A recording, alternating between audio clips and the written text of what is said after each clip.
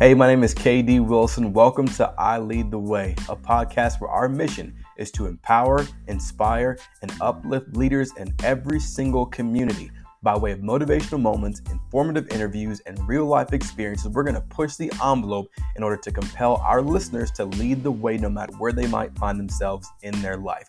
You don't have to have a title to lead. You can lead with your life. And we know you were born on purpose, with purpose, and for a purpose. So let's live this thing out together.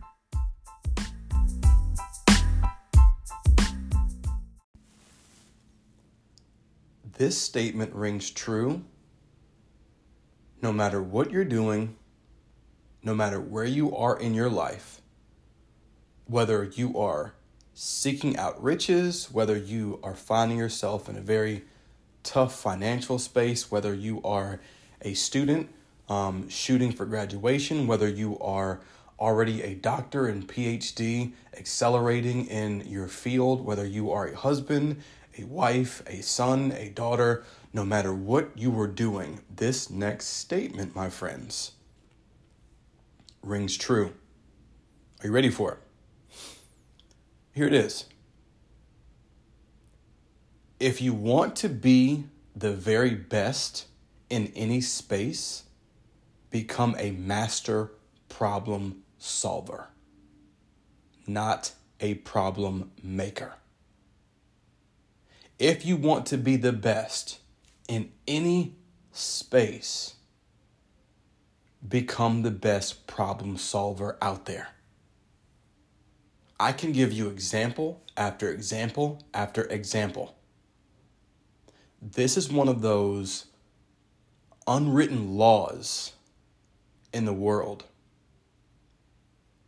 And people say, KD, that doesn't make any sense. If you want to be the most productive person, you got to work hard.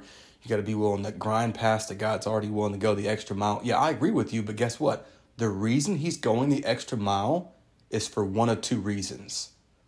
Either he's lost, working very, very hard, going very, very far in a direction that he's uncertain of, or he's working harder because he's got a formula that's solving problems. It's one of the two. There's two ways to reach a mile marker. Somebody forces you to go, or you go on your own. And the people that want to run the mile faster than those that don't want to go in the first place. So if you are becoming a master problem solver, people will seek you out. People will come and look for you. People will pay you. People will say, he or she is the best. Oh, have you heard of this person? Oh, have you heard this podcast before?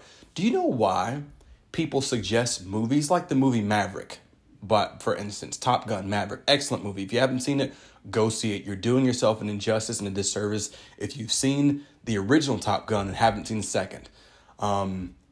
Perfect example, perfect segue.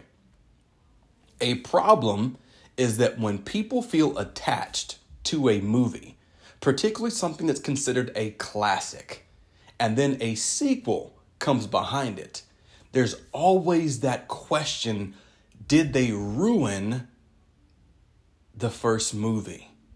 And let me tell you right now, for Top Gun, they did not. They nailed it. It's modern, it's brought up to date, but it's still got that old school vibe. The storyline makes sense. Everything just flows, man. They nailed it.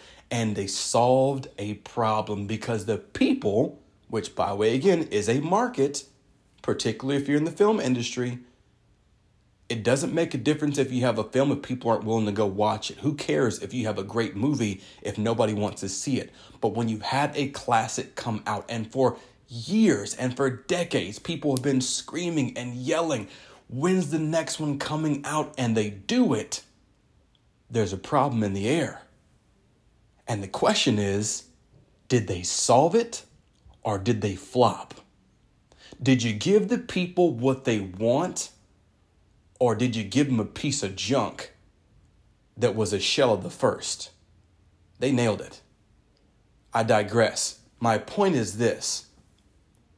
The film industry says, if we make a great first movie, we got to make a second good one. Matter of fact, it has to be as good, if not better, than the first, or the people will throw us out the window, figuratively speaking. So it's a problem when a sequel comes out that does not live up to the first. It's like Sandlot. If you remember that old school movie, man, where the kid Benny the Jet, by the way, Benny the Jet Rodriguez had the Converse on, the Chuck Taylors, and the dog was the Beast, I think. The little scrawny kid got his baseball shot over the gate. Benny's like, I'm going to get it. I'm going to be the hero of the movie. They end up going over the fence, goes to get the ball. The big beast is some crazy big dog, runs through a fence, terrorizes the entire city. Come to find out the dog's actually really, really cool. But in the end, the Sandlot is what made the movie. The friendships, the bond, the dog, James Earl Jones. Like, there's so many elements of that movie, man, that were just amazing. And then they made Sandlot 2. For what? As we say in today's culture, for why? Why? There was a problem that needed to be solved, and they flopped it. Here was the issue. Nobody asked for Sandlot 2. The problem that needed to be solved was not give the people what you think they want. It was give them what they want, and it was not a sequel. Nobody asked for Sandlot 2. They screwed it up. We did ask for Top Gun 2. There were problems on both sides. And guess what? One made billions of dollars and the other made probably a couple hundreds of thousands. And that's just streaming by kids that have nothing to do on the weekend. Sandlot 2. Point is this again. If you're going to be the best in your industry, in your field, no matter whether it's school, whether it's relationships, whether it's your personal life, whether it's faith-based, solve problems. Don't believe me? Good. I'm glad you asked once again. Take it to the Bible. I'm not pushing my faith on you, but I'm a believer that God's very real. I believe very much in Jesus. If you don't like it, it's cool. I still love you, man. We're still friends. But here's the thing. In the Bible, Jesus solves problems. That's what made it stand out so much, is that you have this man, this God that's coming down and saying, I love you this much that I'm willing to give my life for you because there is a problem that you can't solve on your own. So when you become the person, not the savior, but when you become the person that's now solving problems for others, people are willing to come long distances to see and find you. Why? Because they need what you have. And here's the beautiful part about it. More times than not, when you are solving problems for other people, you are learning about yourself. And when you're learning about yourself, you are learning about your values. And when you're learning about your values, you understand also what you believe. And when you figure out what you believe, you figure out who you are. When you figure out who you are, you figure out what your soul desires. And there's this thing called fulfillment that comes out of it.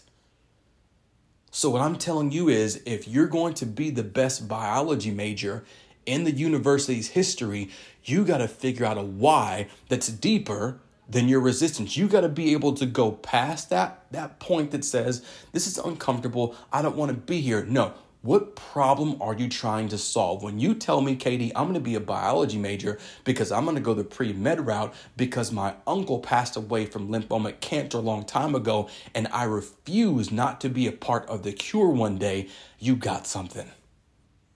You are fighting and scratching and clawing on purpose because you are solving a problem. If you're only saying, well, you know what, that whole doctor thing seems kind of cool and yeah, I guess I'll give it a shot. I guarantee you when you get there and it's showtime and you got to get through all these different exams and stuff like that, man, and do these different rounds and stuff, and you start seeing things for the first time, you'll quit. You'll quit. But when there is purpose behind your pain, when you are solving a problem, when you see a child and you see them by themselves and you realize they don't have anyone that's taking care of them, I need to develop a program for young people in my community to do X, Y, and Z so they don't end up in the same space, the same spot.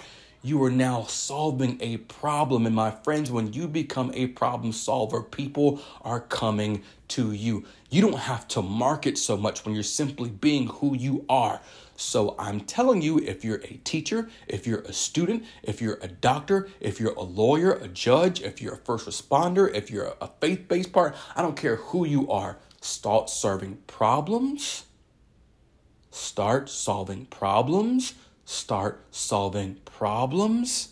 And I guarantee you this thing, my friend, some of the problems you're having right now, let's even say financially, will begin to decrease as you increase.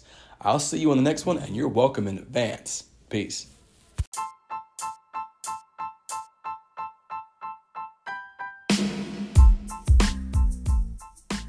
Hey, it's KD here. Thanks so much for tuning in to I Lead the Way podcast. I hope you were able to bring home some really informative, helpful, and useful information that will absolutely transform your life, be it in work, profession, education, family. No matter the case, we know that you have what it takes to be the absolute best version of yourself. So do me a favor, go ahead and like, subscribe, and share the message as we continue to lead the way together. See you on the next one.